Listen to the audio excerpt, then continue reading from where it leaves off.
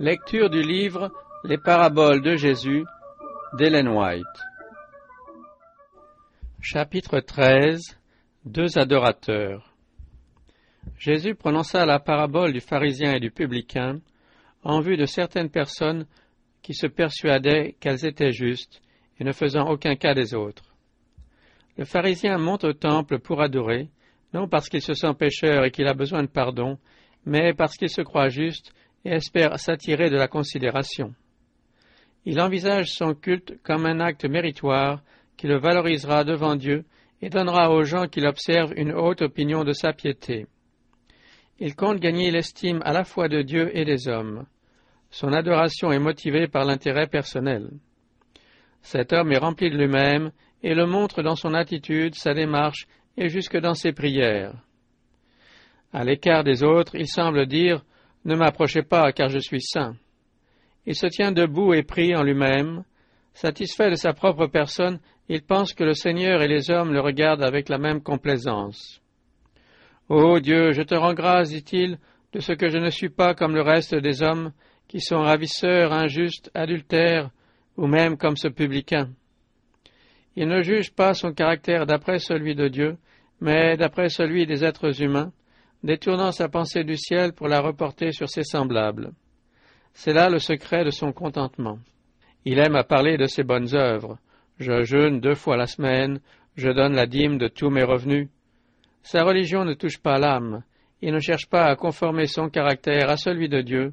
Son cœur n'est pas débordant d'amour et de miséricorde. Il se contente des formes extérieures de la religion. Sa justice lui est propre, elle est le fruit de ses bonnes œuvres.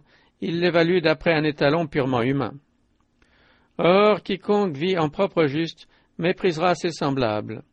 De même que le pharisien se juge d'après les autres, il juge les autres d'après lui-même. C'est à leur justice qu'il mesure la sienne, et plus il les voit mauvais, meilleur il se trouve par le fait du contraste. Sa propre justice le pousse à accuser les autres et à les condamner comme transgresseurs de la loi de Dieu. Il manifeste ainsi l'esprit de Satan, l'accusateur des frères. Avec de tels sentiments, il lui est impossible d'entrer en communion avec le Seigneur, il se retourne chez lui, privé de la bénédiction divine. Le publicain s'était rendu au temple avec d'autres adorateurs, mais il ne tarda pas à se retirer à l'écart, se jugeant indigne de participer à leur culte. Se tenant à distance, il n'osait même pas lever les yeux au ciel, mais il se frappait la poitrine dans l'amertume de son âme et la conviction de son indignité. Conscient d'avoir offensé Dieu, il se sentait pécheur et souillé. Il ne pouvait même pas s'attendre à la compassion de ceux qui l'entouraient, car il le regardait avec mépris. Il savait qu'il n'avait aucun mérite à faire valoir devant le Seigneur, aussi s'écriait-il dans son désespoir, « Ô Dieu, sois apaisé envers moi qui suis un pécheur. » Il ne se comparait pas aux autres. Seul, en la présence de Dieu, accablé par le sentiment de sa culpabilité, il n'avait qu'un seul désir, recevoir le pardon et la paix. Il ne comptait que sur la miséricorde du ciel. Et il fut béni. Je vous le dis, déclara le Christ, celui-ci descendit dans sa maison justifié plutôt que l'autre. Le pharisien et le publicain représentent 2 classes d'adorateurs. Leurs ancêtres sont les 2 fils qui naquirent à nos premiers parents, Caïn et Abel. Caïn se croyait juste et ne se présenta devant Dieu qu'avec une offrande d'action de grâce, sans confesser ses péchés et sans reconnaître son besoin de miséricorde. Abel, au contraire, se présenta avec le sang qui symbolisait l'agneau de Dieu. Il se considérait comme pécheur et se sentait perdu. Son seul espoir était l'amour immérité de Dieu. Le Seigneur accepta son offrande, mais il rejeta celle de Caïn. La première condition pour être reçu de Dieu, c'est le sentiment de notre dénuement, la confession de notre misère et de notre péché. Heureux les pauvres en esprit, car le royaume des cieux est à eux. L'expérience de l'apôtre Pierre renferme une leçon qui s'applique à ces 2 catégories de personnes. Au début, quand il fut choisi pour être disciple, il se croyait fort, de même que le pharisien. Il ne se voyait pas comme le reste des hommes. Lorsque Jésus, avant d'être trahi, eut déclaré à ses disciples « Vous serez tous scandalisés », Pierre, sûr de lui, répliqua « Quand tous seraient scandalisés, je ne serai pas scandalisé. » Il n'avait aucune conscience du danger qu'il courait. Il se laissait abuser par la confiance qu'il avait en ses propres forces. Il se croyait capable de repousser la tentation. Mais au moment de l'épreuve, quelques heures plus tard, il renia son maître avec imprécation. Lorsque le chant du coq vint lui rappeler les paroles du Christ, Pierre, surpris et écœuré de son acte, se tourna et regarda son maître. Au même moment, Jésus posa sur son disciple un regard où se lisait à la fois la tristesse, la compassion et l'amour. Se voyant alors tel qu'il était, Pierre s'éloigna et pleura amèrement. Ce regard du Sauveur lui avait brisé le cœur. Pierre était arrivé à un tournant de son expérience religieuse. Il se repentit profondément de son péché. Dans sa condition, il ressemblait au publicain, et comme ce dernier, il trouva miséricorde. Le regard de Jésus lui donnait la certitude du pardon. Sa propre suffisance avait disparu, et il ne se hasarda jamais plus à des déclarations aussi présomptueuses. Après sa résurrection, le Christ le mit à l'épreuve par 3 fois. « Simon, fils de Jonas, m'aimes-tu plus que ne m'aiment ceux-ci » Pierre ne s'éleva plus au-dessus de ses frères. Il se remit alors à celui qui, seul, pouvait lire en son cœur. « Seigneur, tu sais toutes choses, tu sais que je t'aime. » Il fut alors investi de sa mission, plus grande et plus délicate que celle qu'il avait reçue jusque-là. Le Christ le chargea de paître les brebis et les agneaux. En lui faisant ainsi la charge des âmes pour lesquelles il avait offert sa propre vie, le Sauveur lui donna le plus beau témoignage de confiance, le gage le plus sûr de sa réhabilitation. Le disciple fougueux, propre, juste, orgueilleux était devenu un homme contrit et soumis. Dès lors, il suivit son maître sur la voie du renoncement et du sacrifice. Ayant participé à ses souffrances, Pierre aura le privilège de partager sa gloire quand le Christ sera assis sur son trône. Le mal qui fit tomber Pierre et priva le pharisien de la communion avec Dieu cause aujourd'hui encore la ruine de milliers de personnes. Rien n'est plus offensant pour Dieu, plus dangereux pour l'âme humaine que l'orgueil et la propre suffisance. De tous les péchés, c'est assurément le plus difficile à vaincre. La chute de Pierre ne fut pas instantanée, mais graduelle. Sa présomption l'amena à se croire sauvé et, petit à petit, à renier son maître. Nous ne devons jamais nous fier à nous-mêmes, ni penser que nous sommes à l'abri de la tentation tant que nous sommes ici-bas. Ceux qui acceptent le Sauveur, si sincère que soit leur conversion, ne devraient jamais apprendre à se dire ou à se croire sauvés. C'est une affirmation propre à égarer. Chacun devrait s'efforcer de cultiver l'espérance et la foi. Mais alors même que nous nous donnons à Jésus et que nous avons l'assurance d'être acceptés de lui, nous ne sommes pas encore à l'abri de la tentation. La parole de Dieu nous dit « Plusieurs seront purifiés, blanchis et épurés. Celui-là seul qui surmontera l'épreuve recevra la couronne de vie. » Ceux qui se convertissent et qui disent dans leur premier élan de foi « Je suis sauvé » courent le risque de mettre leur confiance en eux-mêmes. Ils perdent de vue leur propre faiblesse et leur besoin constant de la force divine. Ils ne sont pas préparés à la lutte contre les stratagèmes de Satan et, devant la tentation, plusieurs, comme Pierre, tombent dans le gouffre. Voici l'avertissement qui nous est adressé. Que celui qui croit être debout prenne garde de tomber. Nous défier de nous-mêmes et ne dépendre que du Christ, voilà notre unique sécurité. Pierre avait besoin de connaître ses défauts et de sentir combien la grâce et la puissance du Christ lui étaient nécessaires. Le Seigneur pouvait, non pas lui épargner l'épreuve, mais le préserver de la défaite. Si Pierre avait pris garde à l'avertissement du Maître, il aurait veillé, prié et marché avec crainte et tremblement, de peur de trébucher. Il aurait reçu le secours divin et Satan n'aurait pas eu la victoire. La chute de Pierre fut causée par la confiance qu'il avait en lui, et c'est par la repentance et l'humiliation qu'il se releva. Son expérience constitue un encouragement pour chaque pécheur repentant. Malgré sa faute si grave, il ne fut pas abandonné à son sort. Les paroles du Christ restaient inscrites en son âme. « J'ai prié pour toi, afin que ta foi ne défaille point. » Alors qu'il était en proie au plus cuisant remords, le souvenir de cette prière et le regard compatissant du Sauveur lui rendirent l'espoir. Après sa résurrection, le Christ se souvint de son apôtre et, par un ange, confia ce message aux femmes. « Allez dire à ses disciples et à Pierre qu'il vous précède en Galilée. C'est là que vous le verrez. » La repentance de Pierre fut acceptée par le Sauveur qui pardonne les péchés. La même compassion qui permit à l'apôtre Pierre d'être sauvé s'étend à toute âme qui a succombé à la tentation.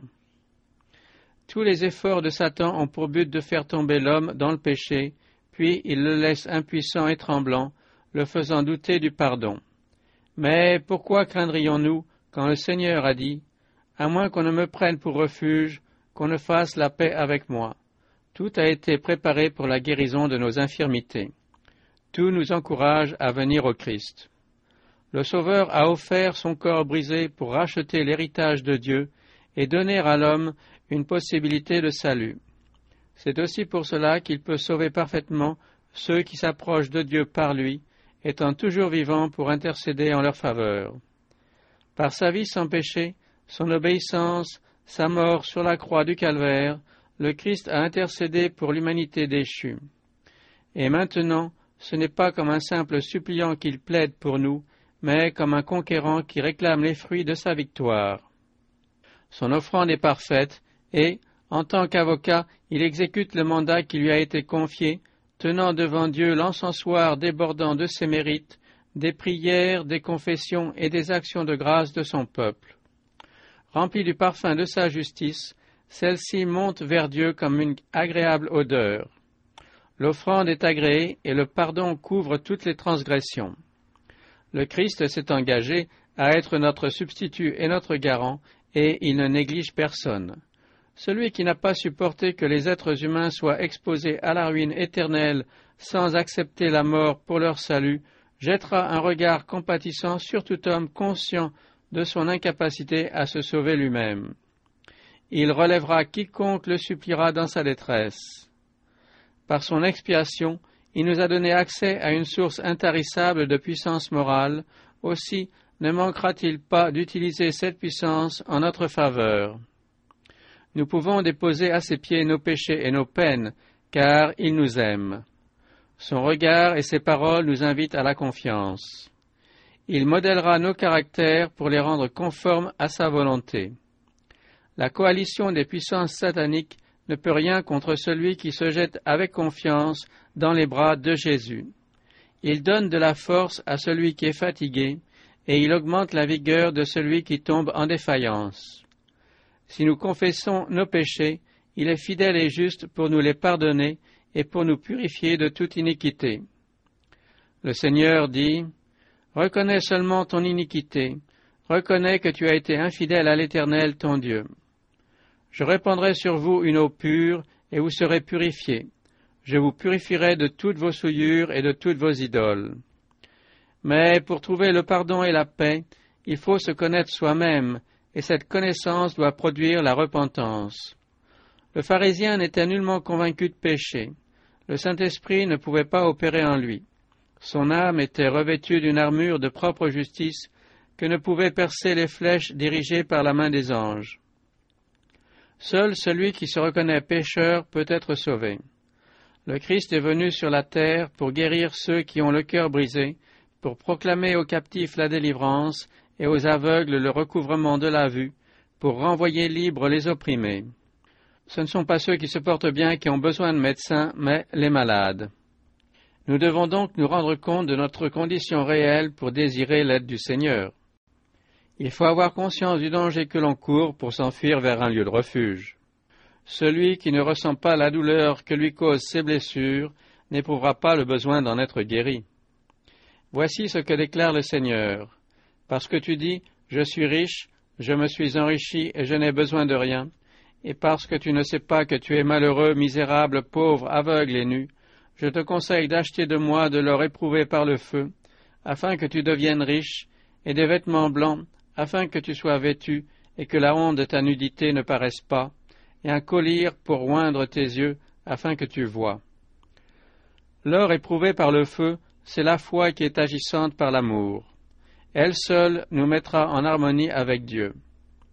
Nous pouvons être actifs, accomplir bien des œuvres, mais sans l'amour qui animait le cœur du Sauveur, nous ne ferons jamais partie de la famille céleste. Nul ne peut par lui-même prendre conscience de ses erreurs. Le cœur est tortueux par-dessus tout, et il est méchant. Qui pourrait le connaître? Les lèvres peuvent exprimer une misère spirituelle que le cœur n'est pas disposé à avouer. Tout en disant à Dieu que nous sommes de pauvres pécheurs, nous pouvons nous enorgueillir de notre humilité et exalter notre justice. Seule la contemplation du Christ nous permettra de nous voir tels que nous sommes. C'est parce que nous ne connaissons pas notre Sauveur que nous nous laissons griser par le sentiment de notre valeur personnelle. Sa pureté et sa perfection nous révèlent notre faiblesse, notre misère, nos défauts. Nous nous sentons alors perdus, sans espérance, recouverts de nos vêtements de propre juste, comme les autres pécheurs.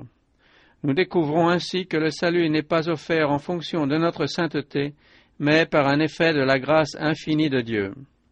La prière du publicain fut exaucée parce qu'elle exprimait un sentiment de complète dépendance par rapport au Tout-Puissant. Pour cet homme, le moi n'était que honte. Il doit en être ainsi de tous ceux qui recherchent Dieu. Par la foi, cette foi qui renonce à s'appuyer sur soi-même, le suppliant doit s'en remettre à celui dont la puissance est infinie. Aucune pratique extérieure ne peut remplacer une foi simple et une entière abnégation. Mais n'oublions pas que nul ne peut se dépouiller du moi si ce n'est par Jésus-Christ. C'est pourquoi le croyant dira « Seigneur, prends mon cœur, car je ne puis te le donner. Il t'appartient. Garde-le pur, car j'en suis incapable. Sauve-moi en dépit de moi-même, de ce moi faible et si peu conforme à ton image.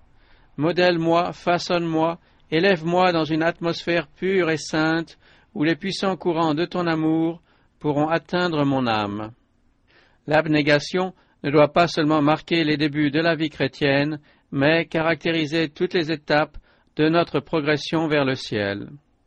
Nos bonnes œuvres dépendent toutes d'une puissance qui est extérieure à nous-mêmes. C'est pourquoi il faut que notre cœur, brisé, contrit et humilié, soupire sans cesse après Dieu et fasse monter vers lui une confession sincère. Renoncer constamment au moi et dépendre uniquement du Christ, telle est notre seule sauvegarde. Plus nous nous approcherons de Jésus et plus nous distinguerons la pureté de son caractère, mieux nous saisirons l'extrême gravité du péché et moins nous serons enclins à l'orgueil. Ceux que le ciel reconnaît comme saints sont les derniers à faire parade de leur bonté. L'apôtre Pierre devint un fidèle serviteur du Christ. Il reçut une grande mesure de puissance et de lumière divine. Il prit une part active à l'édification de l'Église, mais il n'oublia jamais la terrible expérience de son humiliation. Son péché était pardonné, cependant il savait très bien que seule la grâce du Christ pouvait le faire triompher de la faiblesse de caractère qui avait causé sa chute. Il ne trouvait en lui aucun motif de se glorifier. Aucun des apôtres ou des prophètes n'a jamais prétendu être sans péché. Des hommes qui ont vécu très près de Dieu, des hommes qui auraient sacrifié leur vie plutôt que de commettre sciemment un acte coupable, des hommes que Dieu avait honorés de sa lumière et de sa puissance, ont confessé leur nature pécheresse. Ils n'ont pas placé leur confiance dans la chair, ne se sont réclamés d'aucune justice qui leur fût propre, mais ils ont mis toute leur confiance en celle du Christ. Ainsi en sera-t-il de tous ceux qui contemplent le Sauveur. À mesure que nous avançons dans l'expérience chrétienne, notre repentance s'approfondira. Le Seigneur dit à ceux qu'il a pardonnés, à ceux qu'il reconnaît comme son peuple, « Alors vous vous souviendrez de votre conduite qui était mauvaise et de vos actions qui n'étaient pas bonnes. Vous vous prendrez vous-même en dégoût. Et encore, j'établirai mon alliance avec toi, et tu sauras que je suis l'Éternel, afin que tu te souviennes du passé et que tu rougisses, afin que tu n'ouvres plus la bouche et que tu sois confuse, quand je te pardonnerai tout ce que tu as fait, dit le Seigneur l'Éternel. Alors, nous n'ouvrirons plus les lèvres pour nous glorifier, et nous saurons que seuls les mérites du Christ sont suffisants. nous confesserons avec l'apôtre, « Ce qui est bon, je le sais, n'habite pas en moi, c'est-à-dire dans ma chair. » Pour ce qui me concerne, loin de moi la pensée de me glorifier d'autre chose que de la croix de notre Seigneur Jésus-Christ, par qui le monde est crucifié pour moi, comme je le suis pour le monde. Voici le commandement qui s'harmonise avec cette expérience. Travaillez à votre salut avec crainte et tremblement, non seulement comme en ma présence, mais bien plus encore maintenant que je suis absent. Car c'est Dieu qui produit en vous le vouloir et le faire selon son bon plaisir. Vous ne devez pas craindre que les promesses de Dieu restent vaines, que sa patience se lasse et que ses compassions vous fassent défaut. Craignez plutôt que votre volonté ne soit pas soumise à celle du Christ et que votre vie ne soit dirigée par vos traits de caractère, héréditaires ou acquis. C'est Dieu qui produit en vous le vouloir et le faire selon son bon plaisir. Craignez que le moi ne s'interpose entre votre âme et le Maître et que votre volonté ne ruine le dessein de Dieu à votre égard. Enfin, ne vous fiez pas à vos propres forces. Gardez-vous de retirer votre main de celle de Christ et de suivre le sentier de la vie loin de sa présence. Il faut barrer la route à l'orgueil et à la propre justice. C'est pourquoi nous devons éviter de prodiguer ou de recevoir des flatteries ou des louanges. Flatter est l'œuvre de Satan. Il excelle aussi bien dans cet art que dans celui de l'accusation. C'est ainsi qu'il cherche à perdre les âmes. Les personnes qui prodiguent des louanges à leurs semblables font le jeu de l'ennemi. Puissent ceux qui travaillent pour le Christ se détourner de ce danger. Que le moi soit renié. Jésus seul doit être exalté. Que tous les yeux soient dirigés vers celui qui nous aime, qui nous a délivrés de nos péchés par son sang, et que vers lui monte la louange de tous les cœurs. Une vie où domine la crainte de Dieu ne sera pas une vie de tristesse et de chagrin. C'est l'absence du Christ qui donne au visage une expression d'abattement et qui réduit notre vie à un long chemin de larmes. Ceux qui sont remplis du sentiment de leur valeur et qui cultivent l'amour du moi ne ressentent pas le besoin d'une communion vivante et personnelle avec le Christ. Le cœur qui ne s'est pas brisé sur le rocher divin se complaît dans sa propre suffisance. Les hommes veulent une religion qui les glorifie et ils préfèrent prendre un chemin suffisamment large pour ne pas devoir renoncer à leur moi. Leur égoïsme, leur amour de la popularité et des louanges les éloignent du Sauveur. Or, sans lui, la vie n'est que tristesse et chagrin. Mais quand le Christ remplit une âme, il est une source de joie. Pour tous ceux qui le reçoivent, la joie est la note dominante de la parole de Dieu. Car ainsi parle le Très-Haut, dont la demeure est éternelle et dont le nom est saint. J'habite dans les lieux élevés et dans la sainteté, mais je suis avec l'homme contrit et humilié, afin de ranimer les esprits humiliés, afin de ranimer les cœurs contrits. C'est alors qu'il était caché dans le creux du rocher que Moïse contempla la gloire de Dieu. Lorsque nous nous réfugierons en Christ, le rocher brisé, il nous couvrira de ses mains percées et nous entendrons ce qu'il a dit à ses serviteurs. Dieu se révèle à nous comme à Moïse, miséricordieux et compatissant, lent à la colère, riche en bonté et en fidélité, qui conserve son amour jusqu'à 1000 générations, qui pardonne l'iniquité, la rébellion et le péché. L'œuvre de la rédemption entraîne des conséquences qu'il nous est difficile de concevoir. Ce sont des choses que l'œil n'a point vues, que l'oreille n'a point entendues, et qui ne sont point montées au cœur de l'homme, des choses que Dieu a préparées pour ceux qui l'aiment. Quand le pécheur, attiré par la puissance du Christ, s'approche de la croix et se prosterne devant elle, il se produit une nouvelle création. Il reçoit un cœur nouveau, il devient une nouvelle créature en Jésus-Christ. La sainteté n'exige rien de plus. C'est Dieu lui-même qui justifie, celui qui a la foi en Jésus. Et ceux qu'il a justifiés, il les a aussi glorifiés. Si grande que soit la honte et la dégradation dans lesquelles le péché nous a plongés, plus grands encore seront les honneurs et l'élévation qui nous réserve l'amour rédempteur. Ceux qui s'efforcent de se conformer au modèle divin recevront une mesure des trésors du ciel et une puissance qui les élèveront même au-dessus des anges qui n'ont pas connu le péché. Ainsi parle l'Éternel, le Rédempteur, le Saint d'Israël, à celui qu'on méprise, qui est en horreur au peuple, à l'esclave des puissants. Des rois le verront, et ils se lèveront, des princes, et ils se prosterneront, à cause de l'Éternel qui est fidèle, du Saint d'Israël qui t'a choisi. Quiconque s'élèvera sera abaissé, et quiconque s'abaissera sera élevé.